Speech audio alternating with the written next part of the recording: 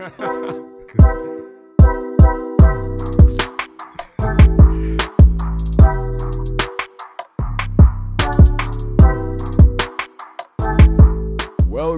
to the Trinidad Cast. This is episode number 53, and I am recording this after the fact because there was an audio glitch on the first recording that I needed to fix. So this is me letting you know that what you're about to hear next is after we started the conversation, and we were talking about what we was doing on Carnival weekend, and somehow we reached to the point where Redbit was working on our Oracle server or learning how to use Oracle Cloud or some kind of thing like that. And we were talking about Oracle and AWS and all our conversation just kind of get like frazzled because my microphone was fighting me. So whatever you hear next is just the initial conversation where we said hi, hello, and that we did absolutely nothing for Carnival besides work on techie stuff. So let's jump in. So yeah, Oracle kind of cool when it comes to handling cloud storage, because Oracle was like a database champion in the 90s. And then AWS just come on, I don't know, steamroll everybody. How do? Yeah, I mean, cause I think in the as I was saying, but we had some technical difficulties. I was saying in the early, I don't think they set out to be like a cloud provider. They just had some extra computing capacity and was like renting it out to this company, and and then it started to grow, it started to scale, and our companies wanted to come on board. I think that started in like 2006. So at that time, the cloud and moving your stuff from on-premise to the cloud probably would have been unheard of, but then the cost and the speed at which things become relatively more affordable. It's started to become more and more feasible, and like it is actually more, what to say, is for the most part it could be more cost effective to move your stuff to the cloud. It might mean that some people's jobs would be at risk, potentially at risk, You don't need somebody to be there at like data center engineers and people to physically look at cooling and all of that, they will see about all of that. Well, I guess that is part of how the thing does go. You can't avoid it, can't run from it. Yeah. Gotta embrace it and make it work. Yeah, so I guess moving stuff from on-premise to the cloud was like the first, not the first, was like something similar to AI where, new technology and capability have an impact on people's jobs. All this is to say that this is how you spend your Carnival weekend. Yeah. And well, this weekend too, and I was get up early sometimes to do it. So you have that inquisitive fire, that you had when you was younger. Like you want to learn this and you're interested in to see what it could do. Yeah. I kind of have a carrot too, so a carrot and a stick. I have a carrot. I have a reason to look at it too. So we need to talk about the reason. What we need to talk about is what we're talking about tonight, which is cybercrime enforcement in TNT. There's an article and there's a kind of summary that Shivam, friend of the show, Tiloxing, did on LinkedIn, which I think is necessary because if the government is talking about action against cybercrime, then we need to actually check to see if the cybercrime bill is holding any weight or will hold any weight. We'll see how that goes. And OpenAI Sora, we're going to take for the listeners, it will be hard for you to see it, but we will describe as best as possible what is happening when we use the video AI that OpenAI has created called Sora. It's crazy. It literally has me asking some very difficult questions, and we had to talk about them questions. We had to talk about those questions even from our Caribbean context, because usually before the graphic editors was out of work, but now the video editors, they might be looking they might be looking at something coming down the pipeline very soon. So we'll see how it goes. All right, so let's go into our first topic. First thing that we're discussing, which is cybercrime enforcement in Trinidad and Tobago. So here's the article. I'm going to share it and, of course, read a little piece of it because it was from the 6th of February. We could have spoken about it before, but we didn't because we had other stuff to do. The Minister of National Security, Fisher Hines, has assured the government is taking swift and decisive steps to minimize the costly negative impact of cybercrime and threat to cybersecurity. Hines delivered the feature address at the opening ceremony of the National Cybercrime and Cybersecurity Sensitization Workshop on Friday, January 26. And so it was last month, and they reported on this in the CNC3, I believe, and the name of the person that posted it was News Desk, because the person who did it probably used AI to summarize. I know, let's not go there. Minister Hines noted, as a response to national cybersecurity threats, the government of Trinidad and Tobago, through the Ministry of National Security, established a cybersecurity incident response team, the CSIRT team, and they are presently working on developing a cybersecurity risk framework for the coordinated response and management of incidents in Trinidad and Tobago. However, the last paragraph is where we have to kind of focus. The minister said he anticipated a positive outcome from the workshop as it was designed to make stakeholders more aware of the cybercrime threats and more equipped to respond to those cybersecurity challenges as individuals, as professionals, as a region, and as an international community. Now, the problem I have with this, or the thing that I noticed with this, is that in order for us to respond to cybercrime and cybersecurity, you can't just say, well, give people tax breaks and come up with a framework and all those kind of things. You need to have some laws in place. And I don't think we have any laws in place to hold not even the criminals accountable, much less people who do cybersecurity malicious things from inside their organization with people's data and that kind of stuff. And I'm kind of concerned about that, especially since the cybercrime bill was drafted in 2017 and nothing has happened. And that in itself is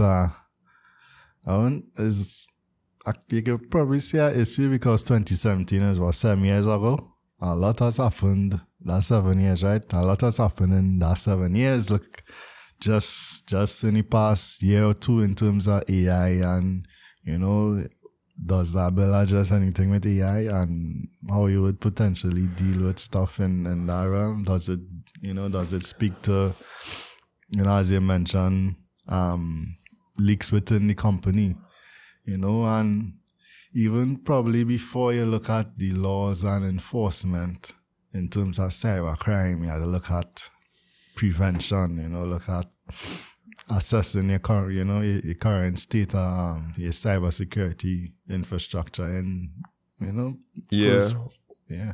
One of the things that I noticed in the other countries is that in their cybercrime bills, they have things to hold companies accountable for when things happen. And if you don't report it within 3 days of finding it out, or if you don't report it within 2 weeks, and you don't give any sort of feedback to your customers or your consumers, if you're a publicly traded company, of course, you could get fined like real bad. And those are things that currently going on all over the world. And cybercrime is not just about attacking your criminals. It's also about holding companies accountable for all of the data that they have. And well, we saw what happened with TSTT. They didn't really do a good job of disclosing and whatnot because they had no recourse, nothing to worry about if they didn't. And well, a couple of people get fired and no, they had nothing to worry about government-wise or fine-wise or yeah, because I think Microsoft get lashed the other day because something happened and in 3 days they didn't disclose it, and I think they get a fine. Yeah, and fines, and even like we don't really have a culture of people, like taking on companies, like suing companies, like civil stuff, we don't really have that culture, hey, you make me data leak on the dark web, I want to sue you for so much, and, you don't really have that culture litigation, so you get away with a lot. In that aspect. So Shivam brought this up recently, which is on his LinkedIn page. He was saying that the proposed draft from 2017, which hasn't been passed yet in Parliament, it covers a lot of things, probably about 40 different things I saw. And there are some things that very, for lack of a better word, generic in it. And let's look at just a few, right? I'll just do every fifth one. So clause 5, intentional unauthorized access to a computer system. Fine, $300,000 or imprisonment for 3 years. Conviction or indictment, $500,000 and imprisonment for 5 years. What they classing as unauthorized access to a computer system? I don't know. If I walk into a government office and I open up my email, is that unauthorized access to a computer system, or is it? It's not. It's not. I mean, they have an appendix or something. Well, the whole bill there. This is a summary. So let me go to number 10. Committing any offense from clauses 5 to 9 that affects or hinders critical infrastructure. Fine, $2 million and imprisonment for 15 years. Who determines what's critical infrastructure? Is it destabilizing the legal affairs office? Is it destabilizing the licensing office? That's critical infrastructure. What is considered critical? I guess we had to read the whole thing. Number 15, identity-related offenses. Intentionally using means of identification other than one's own via a computer system with the intent of committing an unlawful act. Fine, same thing, $300,000, then $500,000. Then they have violation of privacy, capturing, storing, publishing, or transmitting another person's private area image without consent where privacy is reasonably expected. I don't know, like, what's this next one? Maliciously sending an email message that causes damage to a computer system. That's 2003, 2004 kind of. Yeah, like we passed that stage where, or maybe we still at that stage where you could send an email and cause damage. Somebody click on something and download a virus, maybe ransomware. I guess these things have to be there because that's the baseline. But let me go down to number 37. Internet service providers offering electronic hyperlinks to access information are not liable or for illegal content linked if they promptly remove or disable the hyperlink upon receiving a lawful order for or after becoming aware of the illegal content. Like, what? So you have something illegal on your site, quote unquote illegal. You get told about it and you don't remove it in time? I guess, yeah. Search engine provider liability. Providers operating search engines that index internet-related content are not liable for the search results if they do not initiate the transmission, select the receiver, or modify the information transmitted. I guess those things would cover a lot, but in 2017, this would have been adopted. Well, not adopted, but drafted. And 7 years later, nothing else come from it. And so much things happen in between. So here are his suggestions. Provisions for emerging technologies, which is basically add something about Internet of Things, AI, blockchain. He put quantum computing. I know if quantum. Ransomware. Yeah. Cross-border collaboration in corporate clauses to facilitate international cooperation. Cyber incident reporting, establish mandatory reporting requirements for cybersecurity incidents or breaches by both public and private entities to enhance the collective response to cyber threats, which is what I kind of said earlier, which they do all the time. Penetration testing standards, I like this one. Like, if you're authorized penetration tester, do you have any standards for how you go about it? What the things you can and cannot do, because if you do penetration testing on the government and leak some of the data, how will they know that the penetration tester didn't like take stuff in the process? And he added in this one, whistleblower protection. Introduce measures to protect individuals reporting cybersecurity incidents, vulnerabilities, or breaches to authority.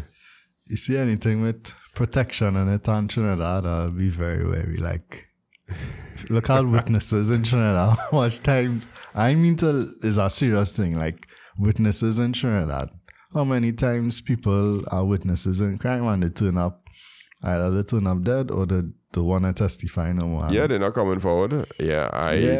So I think Trinidad probably too small to have that type of protection. I mean, in terms of witnesses, but whistleblower, somebody always knows somebody and a threat might get made, and I don't know. We need to adjust some of the issues within our culture.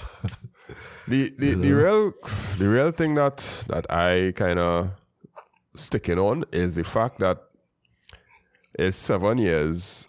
I mean, there are many bills that go to the parliament and never see the light a day after because they're drafted and then stuff happens. So if they also was drafted in 2017 and they say to themselves, all right, by 2020 we launched this, COVID come, pow, yeah, okay, cool, and throw everything in a nutshell, throw a monkey wrench in it, right? But when he speaks and says in the article that there will be what's the word by action against cybercrime, and there are no laws, it is really a toothless bulldog kind of statement. I will ask you a question. So this got drafted in 2017, right? Yeah. Do you think if TSTT wasn't hacked last year, that this would have even been a conversation in terms of trying to, probably pass this bill or even hold people accountable for cyber crimes? You think this would have been a topic? You think this article would have been written, or that you would have this workshop? I think there would have been, if TSTT was hacked alone, then no.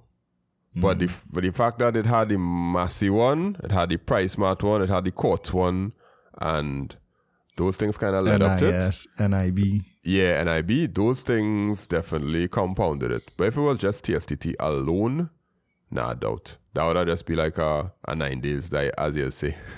Yeah. But all of those things, yeah, they forced them to do that. And the fact that the cybersecurity incident response team exists is a good thing, I believe. I just don't know if them putting a risk framework for the response and management of cyber incidents will make any sense if there are no laws. Yeah, and I mean, for them to run after. Yeah. What I want to say too is that TTC, what is it? CSIT. Yeah. Yeah, I mean, for the most, I never really met anyone there, but I would think that they have competent people within there. But from here now, things are an experience, when you're working within the government framework and in the public sector, you could have a lot of good ambition, and you could have the drive and you want to make change. But once you're operating within the confines of the government system and the public sector, it don't always move at the same speed. You would want, all right, let you do this, you have this policy, let you push it, But when it comes to actually making things happen, it have a lot of hoops to jump through and red tape and so I could imagine. I could definitely imagine if anybody working there and they want to talk to us, we willing to do the interview. No. I feel they probably wouldn't. Yeah, they would admit as much. They can't really.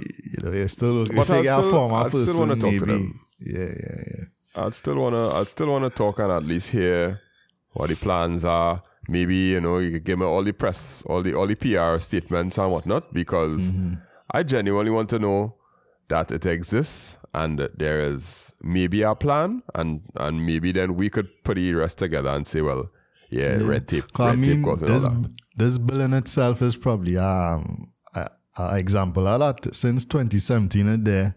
So that means it probably take 3-4 years for them to actually put it together. So this bill is probably from 2015. I think so. Yeah. I think so. Yeah. So it's really Maybe it was from Estonia too.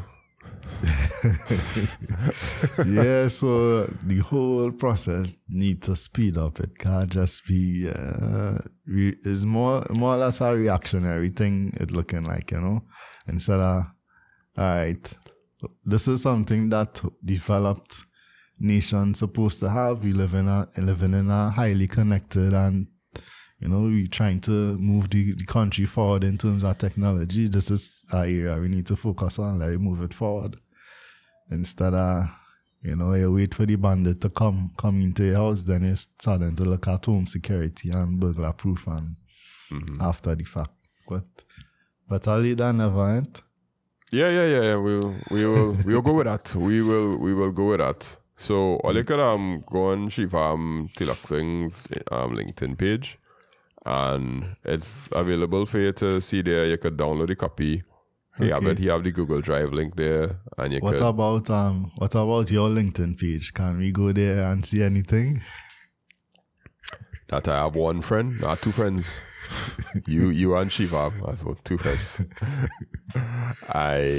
Connections, you call them connections on LinkedIn. Well, sorry, that just shows my LinkedIn skills.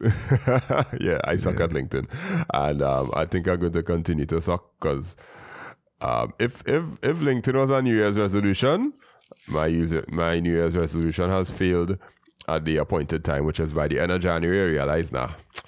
I didn't think I would go through that, but we'll see how it goes. If I could get one of my employees to do it, then they're gonna make sense, because I don't post anything on social media like personally from my phone. Everything is scheduled and organized and laid out. So I feel I'll probably have to do that with LinkedIn, but that would most likely be a July issue. Yeah, but with LinkedIn you had to engage to, like, if somebody respond, you had to respond as you call somebody else respond. I guess no. Well, as reply to comments, but I just don't post. Like as when I get notification of a comment, I'll try. But that's enough about my social media failures. We'll talk about yours next time. Hey, next thing we're gonna talk about after the break is OpenAI, and this thing they call Sora. Sora is the video version, creating video from text, and it's a bit scarily amazing. That's what I'm calling it. So we'll be back after the break to talk about that.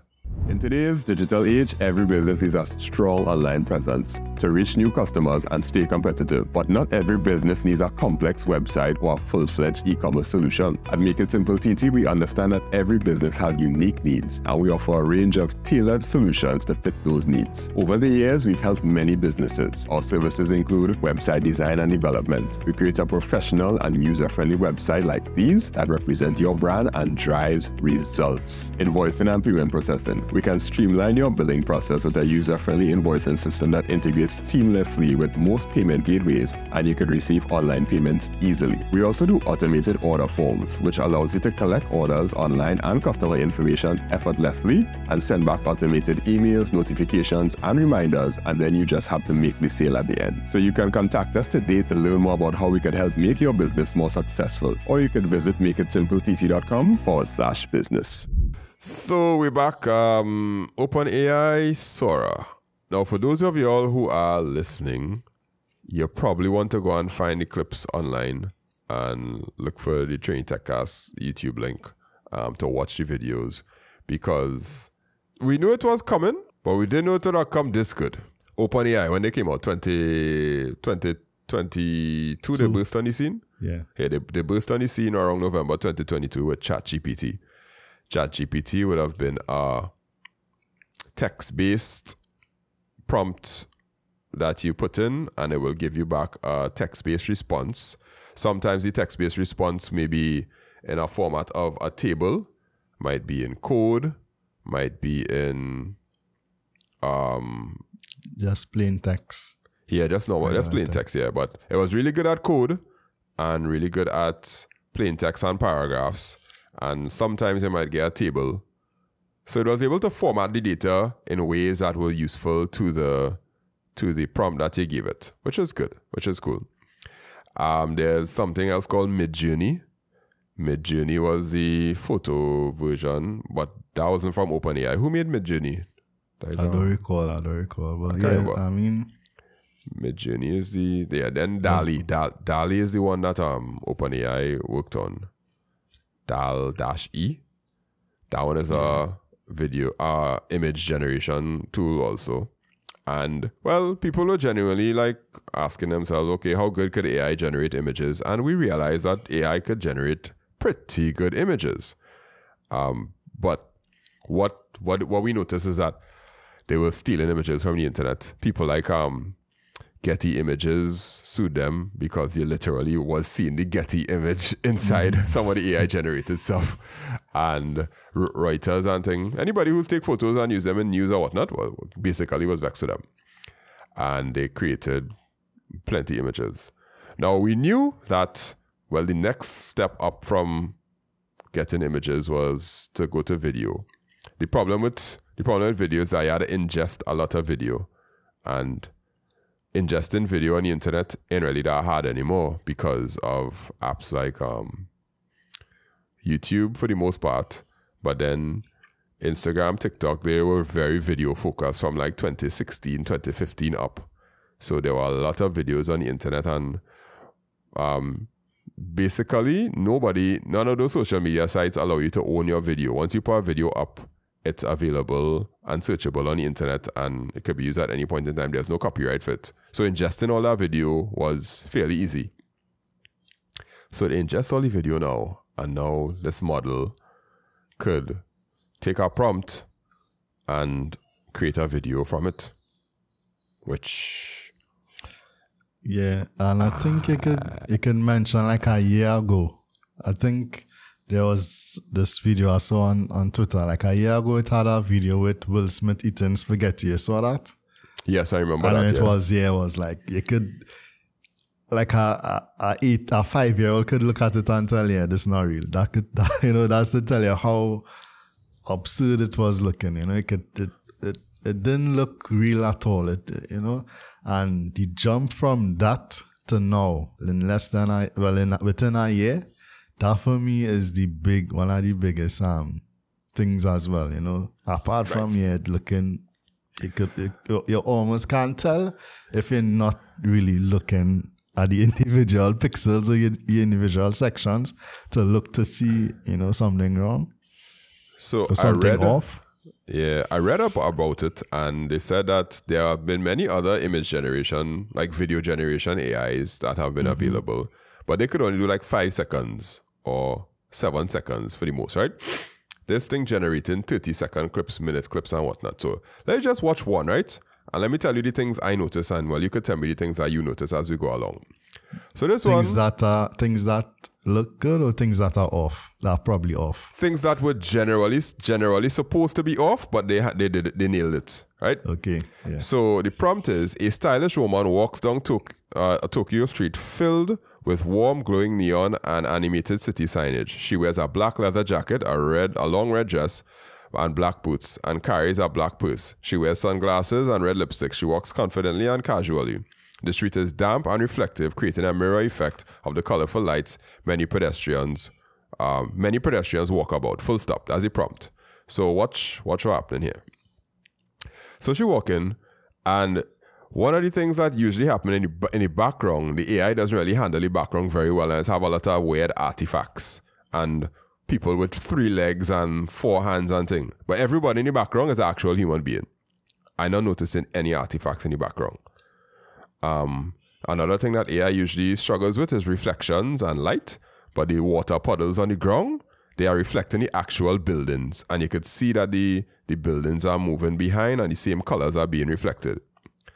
And then it's kind of zoom in. Wait for the zoom in. Right. You see them little gray hairs by her ears? AI wasn't handling that well before. The reflection in the glasses, when she looks to different places, showing that properly. Before that, I'd just be a straight plain of glass. And the wrinkles on the face, the details in the jackets, the fingers, usually they had problems with a lot of fingers and thing. Yeah. Fingers used to look awkward. It's not 100% right in this, like her hand, if you look at her left hand there, you know, it kind of too long. It looking a little too long, you know, but that just because her like, thumb looking a little long. yeah, this like the space between her hand like that look a little too long. Okay, all right. You're looking like a crab claw, yeah. Okay. Yeah, you know, so but maybe like like we right now we looking at it knowing it's AI, but on the internet, the average person scrolling and looking at this, they're not gonna be nitpicking and look, you know, they would generally think that's AI. Yeah. Watch this one. Well, we know that mammoths do exist, but if this was a scene from Ice Age or any animated cartoon show or whatnot, yeah, they nail it. What? Yeah. Well, even the powder, the snow, like, so. I have no doubt that people who are into animation and people like Disney and all those places, they're gonna jump on this like, yeah, you're gonna like a bread. See me how they say, yeah, all them programmers, you know, you will no need for any next 10 years. Animators. Yeah. And like just like how programmers have to basically learn how to use AI to save their programming life, because when you go to jobs and whatnot, they'll ask you, okay, so how would you use AI to help you code?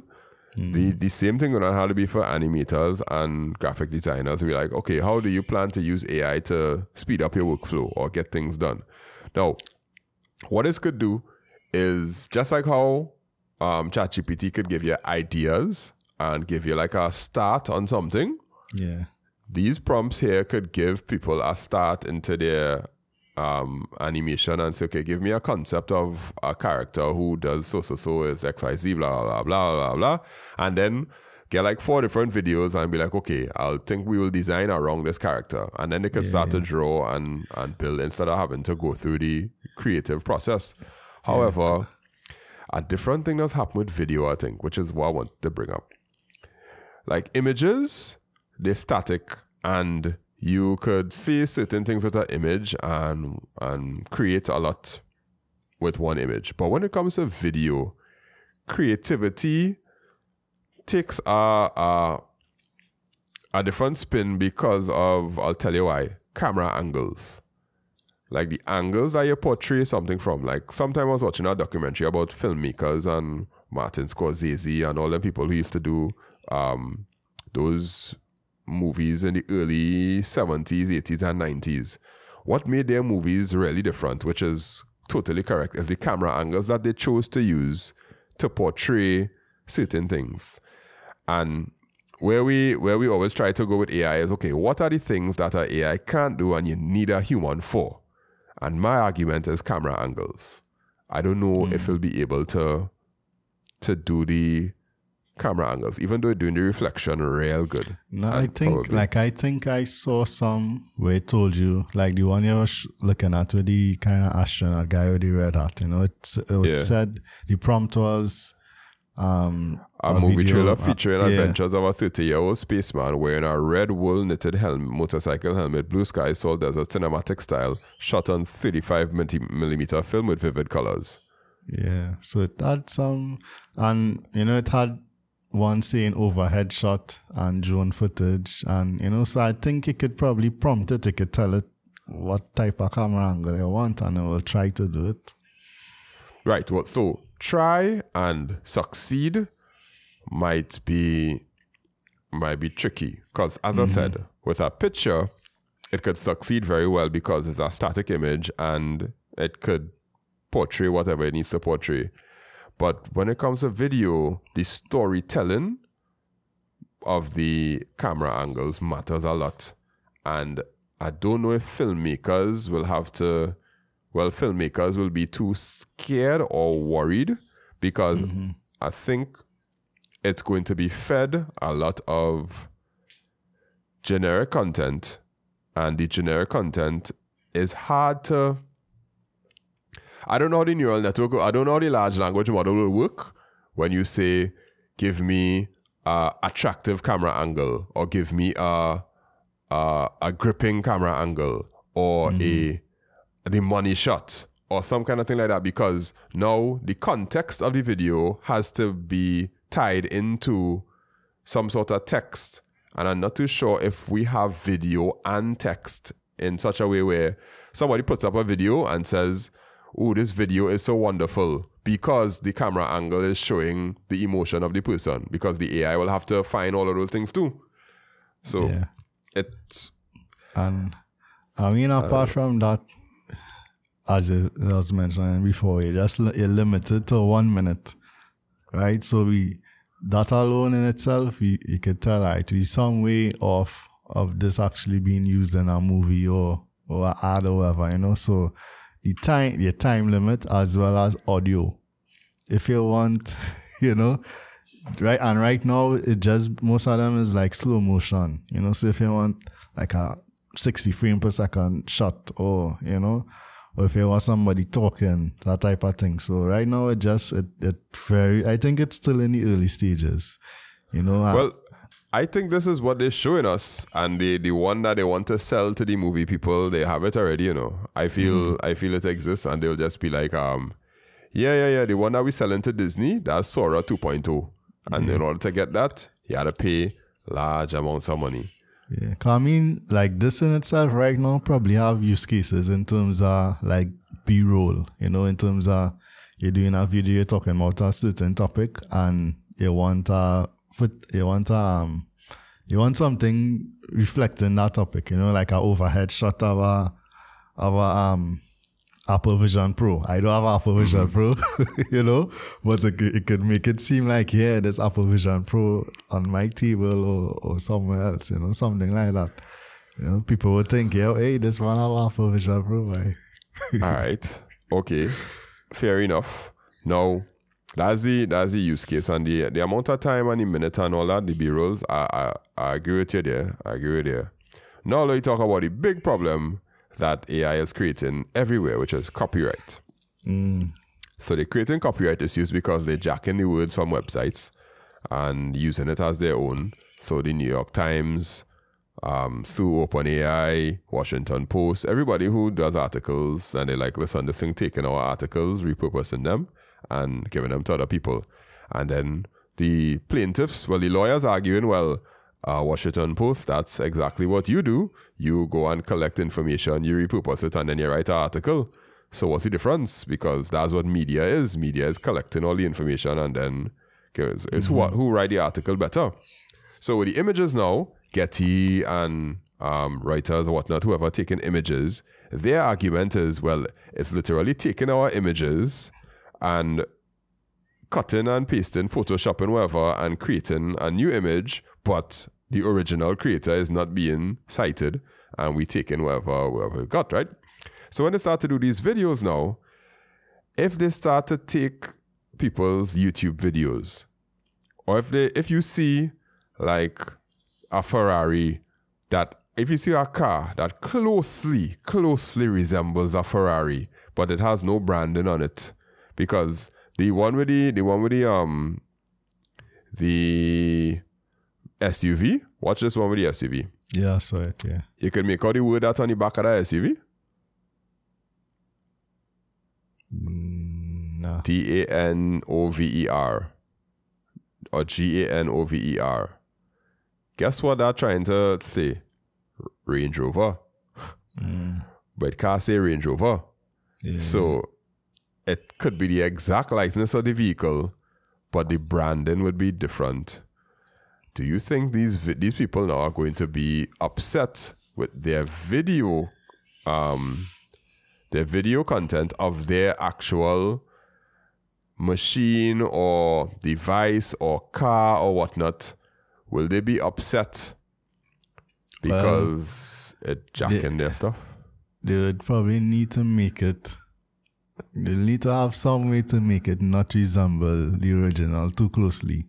You know, because I think that's where the law will come into place. If somebody on the internet could watch it and identify it and say, that look like a Range Rover, however, that is where we'll get into trouble. Because like our reference is GTA. GTA don't actually use real cars because of that same licensing and copyright issue, but they have cars that resemble some real cars that, you know, you can kind of tell, but it is not exactly the same thing. So, you know, I guess something similar would apply. I guess, yeah. But will the AI, the large language model, know to not do that? I don't know. You know. And let me say, it had hallucinations in the text-based one. So you never know. So this it one could hallucinate in the hallucinate in the video one too. And next, apart from, you know, the commercial side and copyright, and next part of it is the whole ethical and, you know, ethical usage of it. So, I mean, I don't know if you're aware of the whole Taylor Swift incident. We had that whole Taylor Swift incident with images and whatever, right? Right, yeah. You know, so stuff like that. If you're using someone's likeness, if you're prompted to use somebody's likeness, you know, and it used them saying something or doing something, you know, that would put their reputation at risk. You know, this is our election year. Next thing, you know, let's say use Joe Biden. So how far will it go before it says no? How far will it go before it says no? I can't use people's likeness. But who's a star and who's not a star? Right. So this kind of come back to like what I was talking about the other day. Let me say, okay, OpenAI and whatever, they would put stuff in place to you know, to handle this, to, you know, put certain controls in place to make sure it don't compromise or do stuff like that for certain people, right? Mm-hmm. But on the other hand, if you have a company, or if you have a group of people who developing something competing, you know, somebody who's not an ethical person, right? They could potentially be developing a tool like this that will put people, you know, the whole deep fakes thing that could potentially put people in compromising positions or whatever. And, you know, you'll be none the wiser as you was looking at these other videos earlier. You know, if you're not looking for AI, you know, how could you tell that is real or not? Mm-hmm. Mm-hmm. You're gonna have to get a video AI detection, like how it had the text-based AI detection. I hope that they put some policy in place to do that, because it has to go forward. We have to go forward with it. It's just it had the good, but it had the bad as well, because people will. I have no doubts people will, like the whole Taylor Swift thing, people will try to use it for, you know, things like that are not ethical. This one has a prompt. This camera rotates around a large stack of vintage televisions, all showing different programs, 1950s sci-fi movies, horror movies, news, static, and 1970s sitcom, etc., set inside a large New York museum gallery. Are they mimicking certain shows, or are they actually showing the shows, or are they showing something close to what the show would have looked like? And if they're showing a show, do they have the copyright to put the clips inside? And I think it wouldn't be showing the exact show. It will be showing something similar to something that should be within the 1950s. And then Paramount Pictures or Disney or Columbia or Warner Brothers will come and say, hey, you can't do that, take it down. And that's where we're heading. And where it will affect us for the most part is in our film industry is very underfunded, and more than likely the Caribbean filmmakers and whatnot going to jump on this to create their B-rolls. Right? You agree with me there, right? Yeah, it could be used for that. It would be very wise for them to. I mean, we could get plenty beach scenes and a drone flying along the beach and all them kind of stuff because we are here. But if you want to create some other scene and you had to travel to some other place to get our footage, You'd be like, no, we could just put in our prompt and get the footage. But next thing you get the footage, and it was fed our prompt, and it hallucinated data of the British Crown Castle, whatever it is, and you're not supposed to have the Buckingham Palace, and you're not supposed to have any footage of that because drones not supposed to fly there. And then you're like, well, yeah, it's just a regular palace. And then they're like, no, that is the Buckingham Palace. You cannot put that in your show without proper licensing. And then we'd be like, what? Licensing? What are you talking about? We're from the Caribbean. and that I feel that's where we might get hit, if we do get hit at all. But it's cool. I welcome it because it'll create the ability to do better things with filmmaking and ads and I think we probably some way off until we could start doing things at length. Well, you say it probably already there in the background, but before it get released to the public, things at length, audio and stuff like that, because like similar to ChatGPT, it good for general, like at least that's my kind of experience with say programming or a technical issue or whatever, right? It good for giving you like general advice and kind of pointing you in the right direction. But sometimes you'll have like a real specific problem. It wouldn't really tell you. It wouldn't spoon feed you the exact thing. Sometimes you might point in the right direction and you still have to go in and do your own specific troubleshooting and stuff like that. So for very, very like specific things and things that would make you kind of need to put not just one and one together, but a couple different things together and figure out the actual solution or causing the problem.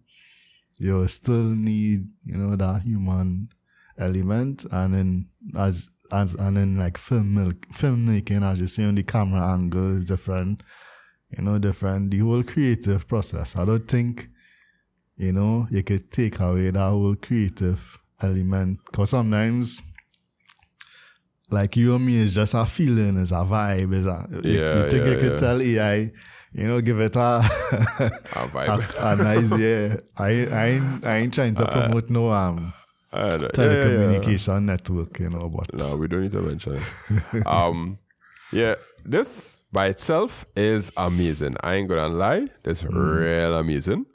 The killer to this will be including sound.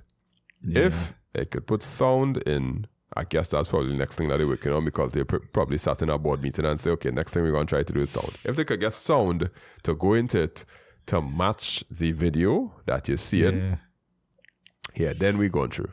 And like if it could get, like, with other technological tools, right? The models, there's feed the models with a certain group of people. Like a lot of times it's be white people. So if you ask for a prompt, like the prompt with a gray haired man in his 70s or whatever, it show you a white person. You more or less have to say an Asian person or somebody from here or somebody from there. If it could tell it somebody from the Caribbean or somebody from Trinidad, and it come up with somebody like me and you, that would be good. I guess if you prompt it like that, it will probably pull somebody like a colored person or whatever, but it'll be interesting to see how it deal with different races and regions and stuff like that. Not just I don't realize. I think my dog was inside the studio, I see in paw prints on the ground. When I leave this door open, anyhow, sorry, that's beside the point. All right, so we'll see how this goes. If you all want to test it out, go to openai.com/sort. Well, you can't test it out, but you'll see the samples that we're talking about. Of course, we'll have the links. Yeah, I mean the ones they put on the website are probably the best ones. It probably had some crappy ones. They put some crappy ones, you know. Watch you crappy one with the with the chair. Watch this one. Yeah, in the the chair morphed from a piece of plastic to watch it. Boom, chair just appear. And then the chair started to float. Yeah. Watch it let it go and it floated in the air. And, that was kind of weird. And the chair get the phone and yeah. But that's at least to show you that there are failures. Yeah. There are failures. So I mean, this is what they chose to put public. Imagine the ones in the recycle bin. Yeah, recycle bin, TBT. Alright, we're gonna take a break and come back with some funny news. Well, wait, you don't call it that no more? It's not recycle bin no more? You tell me. You don't call it that no more? Just know what we just call it. I don't know. I press shift and delete, you know. Like if I deleting something. Shift delete? You serious? Yeah, because I know when I want to delete it, I just want to get rid of it one time. So I end up putting it in the recycle bin, hoping that I'll go back to check it. No, I chose to delete it. You brave. I used to do that now and again. I was like, nah, I'm not so brave. But okay. I guess would delete, probably, and then after a little bit, I'll go and review everything, and then I'll be like, all right, empty trash. I used to do that, and then I used to just realize, deleting everything anyhow. I never had to restore anything because I guess when I delete, knock on wood, never. I'll do it on the drive, on the Google Drive. When we have clips and thing, I'll just press delete and I'll put it in the trash. And when I realize the drive getting full, I'll go and clear out. Once I realize I didn't need it back. Maybe I had to restore things online in the cloud, but not restore things from a computer. I don't remember that. But yeah. So next thing we're gonna talk about is the Trinidad and Tobago Police Service. Let me just go to the break and we'll come back because I don't want to even give a prelude about it.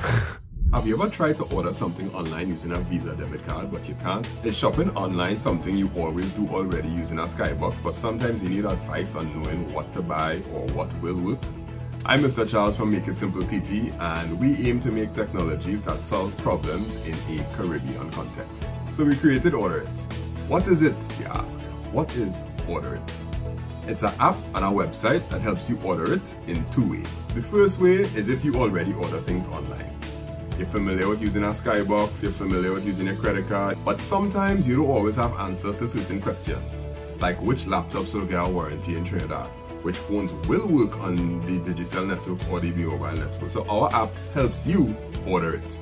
Every product that we list in the app, we will let you know the truth based on the experience of 20 years of ordering things online and using various Skyboxes in Trinidad and Tobago.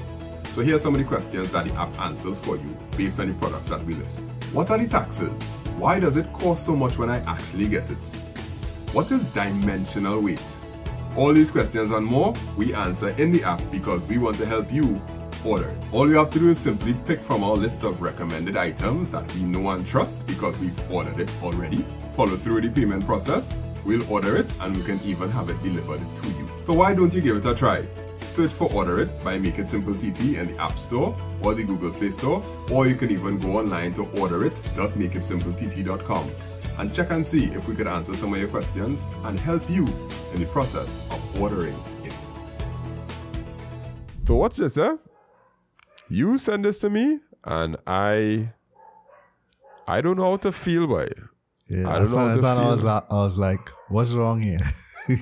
I don't know how to feel. So what we have in front of us, for those of you all listening, is a notice that was sent out on the TTPS Facebook page. Notice, all applicants who receive emails about the police recruitment assessment for Saturday, 17 February 2024 are advised of the following authorized email accounts for receiving information about the online assessment. Here are the email accounts: TTPS Recruiter Assessment 2024 at gmail.com, TTPS Recruiter Assess 01 at gmail.com, TTPS Recruit Assess 02 at gmail.com, and it goes all the way down to TTPS Recruit Assess 05 at gmail.com. If you have not been contacted, please contact the recruiting office or at any of the email addresses listed above. What's wrong? What's wrong there? Like, I giving you 5 seconds to say out loud what the problem is. 5, 4, 3. No, you know, they're using Gmail addresses. Yeah. And at the bottom, to add insult to injury, they have their website listed as www.ttps.gov.tt. So there is a domain, folks. There is a domain. And they have resorted to using Gmail accounts with the most predictable... I can't. Yeah, TTPS recruit access up to 05, right? So what's stopping somebody from being like, 06, let me just, launch a full-scale phishing attack. Please send your payment to the following account. Yes, to process. For processing, because you can't. We now have an online payment option for your submission. Yeah. Please, blah blah blah. Or I'm not giving anybody any ideas because the Cybercime bill ain't passed yet, so you can't get charged. I don't know, but my goodness, this is advice. This is telling you what to look out for. This is. But yeah, this is... Yeah, if I was, I would, let me tell you what I'd do. I would have put TTPS recruit access 00. Be like, okay, hi, thank you for your application that was sent in. We didn't receive it properly. Please upload an image, take a picture of your thing and send it. And then boom, they send the image, right? Then when they send the image, I'll be like, yes, thank you, we got your application. However, I don't think you got the information about the fee that you had to pay. Yeah. So, all right, okay. Please let us know if you made the payment at the office. Obviously, the person that made the payment at the office because they didn't get contacted them. Yeah. So then they reply and be like, no, I didn't get the payment information. Oh, sure, no problem. I'll have I'll go and speak to corporal, whoever, make up a name and then reply. Yeah. And 5 emails in, you get money. Yeah, so going back to the first topic, cybersecurity, this should be our policy. Because when I sent this to somebody earlier in the week as well, and they pointed out Gmail and was like, that's some other government offices that do the same thing, send things from Gmail addresses. So it should be our policy. It should be our government policy, not just, as communications, whatever, but in terms of cybersecurity, let things come from our official government domain, not a Gmail or Yahoo or, That, we laugh real plenty, but like if you show anybody this, you could imagine the US government sending something from a Gmail address, or the NYPD or whatever. The FBI at gmail.com. That, this supposed to get marked as spam. It should get marked as spam. Yeah, I hope. I don't know, but here the other question, right? Yeah. Here the other question. Why they have 6 email addresses for this one assessment in 2024? What, maybe 15 gigs of storage is not enough? Maybe they have 5 different assessments or something like that. Split into 5. It says if you have not been contacted, please contact the recruiting office at any of the email addresses above. Any. Yeah. So you could send an email to 05 and you'll get your information. Or you could send the one to the 2024 at gmail.com. Maybe there are 5 people and they don't want them checking one mailbox. So I don't know. I'm trying to think of some reason. That may be so big that it need a chair to sit on because that may be real heavy. Like there's somebody sitting down with 5 instances of Chrome open and each one of them have each one of the Gmails open. Or if let's now hold on. Hear me out. They have one Gmail account, which is ttrecruitassessment2024@gmail.com. And then they add the other 5 as POP3 accounts inside that Gmail and managing them with labels. Technology. Nah, you're giving them too much. They give them too much credit because they're doing something like this. Right? When you try doing something like this, you have to keep it simple. Right?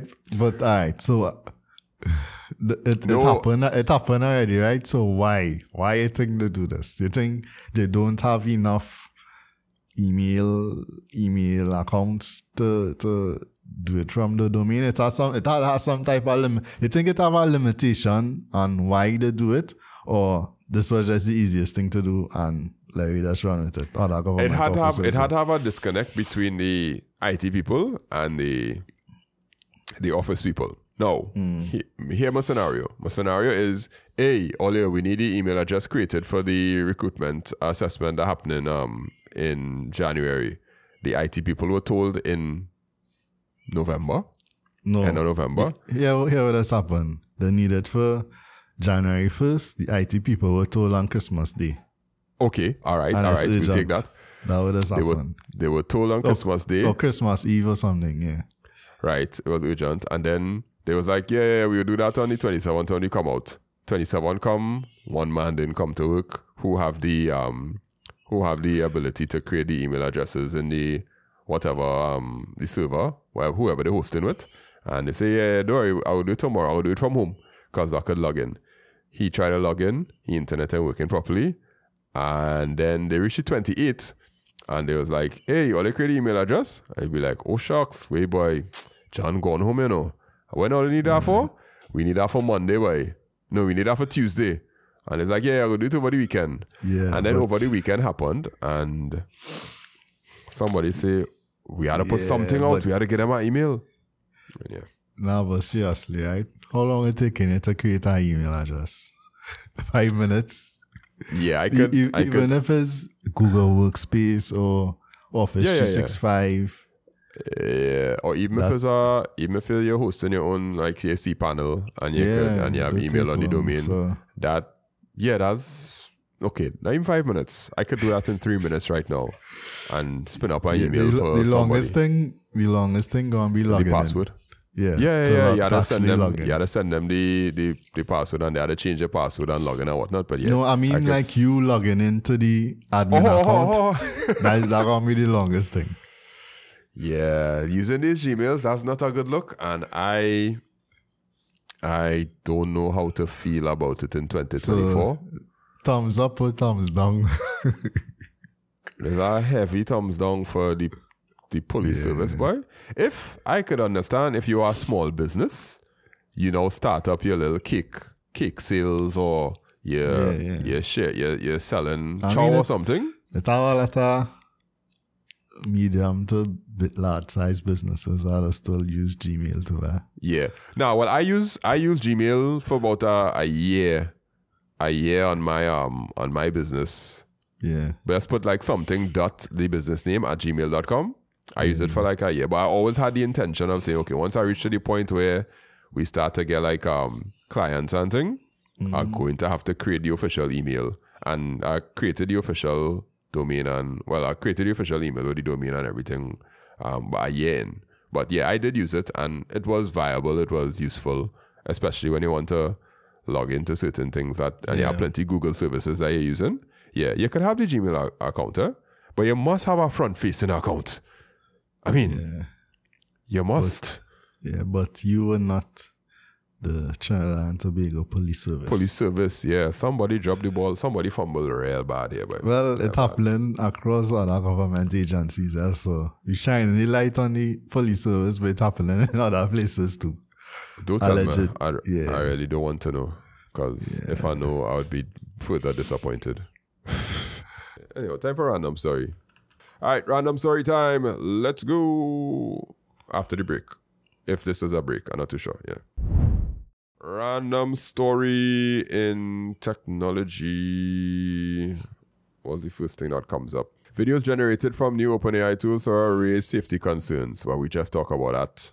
Like New York Times write about it, Forbes write about it, Business Insider write about it. Yeah, they all worried about safety concerns. Okay, cool. iPhone got wet. Apple says rice isn't the solution. I don't know. That's not. Huh? You ever put anything in rice? Let me pause on that. Let me pause on this a little bit. Like long time ago, before I was like, there's no make any sense. You know, I was probably in school, and something happened and you put it in rice, but after a while it's like, the rice probably don't do anything, it's just get dry. You're leaving it somewhere. And that is what really happened. You're leaving it somewhere for a while, in a dry area, most likely the water will evaporate. I don't know. Okay, Apple's latest guidelines recommend gently tapping the iPhone on a soft surface to dislodge excess water droplets. The company advises users to leave their device in a dry area with a good airflow for several hours to allow any remaining moisture to evaporate. In some cases, the process may take up to 24 hours, but users are urged to avoid using their iPhone during the drying period. The hidden danger of rice is that, according to the tech giant, small particles of rice can become trapped in the iPhone's crevices, potentially causing damage to the device's delicate internal components. The risk, Apple says, far outweighs any potential benefits of using rice as a drying agent. I put things in rice already. I ain't gonna lie to you. I stick our phone in rice for 2 days because, like, rice does absorb moisture. It does.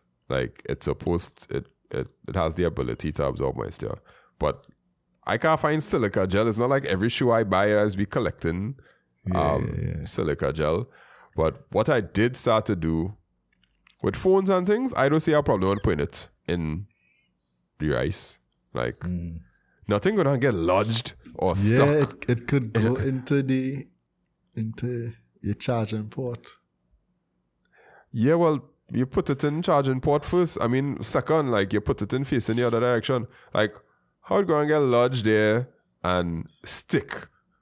Like, that real, the odds are that real low. Like, you saying that that's the reason, and really, you know why they say that's the reason? Because a lot of people just probably come in the Apple store with rice stuck inside with it. rice in the phone to the Apple geniuses. Genius or whatever. All right, I agree. I can see it now. Because if you put it in charging port first, you could push it, you force it into the bag. When you force it into the bag, it will. Okay, all right. But for like laptops, what else do I how to open up the laptop and basically expose the circuit board for. But if the water fall on the other side, like sometimes the way the laptop design, the keyboard will just be holding the water, so you have to take out the keyboard and expose it at the top instead of underneath, because no water really got underneath. Water really just resting on the keyboard membrane. Yeah. But I'm not against the rice. I wouldn't tell you no. I just tell you be careful. Most phones waterproof these days too. So. Well, yeah. That I don't think is a factor in modern phones. Yeah. In any phone bought after like 2016, 2017, where they have IP68. Yeah, unless you're one of those people where your phone screen always shattered. Oh, yeah. Well, once you get your phone screen replaced once, that means you lost your waterproofing. And it had somebody who didn't know that. It's like, how? My phone waterproof? I was like, you didn't just change your screen? Yeah. And they stick it back. I'll be like, no, once you change your screen, your waterproofing gone. It have no way you could replicate the glue from the factory. Yeah. No matter how good that person is, you can't replicate the factory glue. Who does that? Yeah. And nobody could guarantee that either. Yeah. That real kicks. All right. Well, that was a nice random story there. Don't put your phone in rice, according to Apple. Yeah, they're doing that to save the They don't want you to come to the Genius bar with rice in your phone, because they will have to take it out and they can't charge you any money. I wonder if they'll charge you and be like, they have a rice fee. I mean, it might void their warranty. Rice? Finding rice in your phone. Yeah, come back. No, the voiding the warranty will be if you open it up. Well, I mean, in the first place, it's not supposed to be damaged by water because it's supposed to be waterproof. Okay, yeah, correct. So I don't know. But you just get a notification saying it have water in your charging port. Don't charge now. Yeah, it's get I just get a notification like that. Yeah, if the device too hot or whatever. Yeah. Like when I go to like the water parks and then when I have my phone, because it will tell you don't charge now or you cannot charge now. There is water in your charging port, which is kind of cool. But yeah. All right, so recap for today. We went through cybercrime enforcement in Trinidad and Tobago. 2017 was the last time the bill was drafted, and up to now they're still talking about cybercrime, but there is no actual action taking place. And OpenAI Sora, we talked about it, went through the videos, got some implications, and then we spoke about the TTPS emails, which was funny but sad at the same time. And our random story happened to be don't use rice to stop your phone from drying. At least that's Apple's advice, but the official advice from Mr. Charles is put in with the charging, make sure the charging port facing the opposite direction. It had nothing else fit to get lodged in. And my official stance is I have no stance. Don't do it at your own risk, because I'm not going to be liable. Don't come by me if you are rice in your phone. The official stance is if your phone get water damage, it's probably your fault. Probably. Look, it could be they have children. What kind of... Okay, yeah, what? You had to put your phone in like more than 6 feet of water for it to get water damage just wrong. Maybe 9 feet. Maybe it fell and then the child picked it up and put it in water. It fell, the screen get damaged, then, All right. Thanks for giving us a 1 in 500,000 chance or something like that. It cracked and then they put it in water. That was more than 6 feet. Yeah, for sure. For sure. Thanks. All right, we overcame our technical difficulties and recorded all the way to the end. Your technical difficulty. Let's just it's a team. We have to. Okay. When your internet don't work, I say we had technical difficulties, But no. Okay. Our technical difficulties. Yeah. All right, my name is Mr. Charles at Make It Simple TT. You will not see any social media videos from me in any way, but my YouTube is on fire with all the schoolwork for computer science and IT students right now. If I do anything on TikTok, it's because it's a clip from the podcast. And my co-host is Redbit Tech _Redbit_tech. And like the other day, right, I went on like a business meeting or whatever, right? And talking to the person, whatever. And at the end of the meeting, I was like, how come you don't make videos anymore? Like that was the last thing I was expecting somebody to see, Yeah. And I was like, I ain't stop. I will start back just now, It's just time, time, and I will start back. So give them the false reassurance. Okay, cool. Yeah. I understand. Yeah, so that's it there, folks. We will see you all next week when we find more things in technology to talk about. See if we get some interviews on the inside. I'm really going to try and hunt down somebody from the CSIRT team. I'm going to make it my effort to start a network with some people and ask them, you know anybody working in CSIRT? Yeah, but I know somebody working here. No, I want the CSIRT people. But yeah. All right, so we're going there. Later.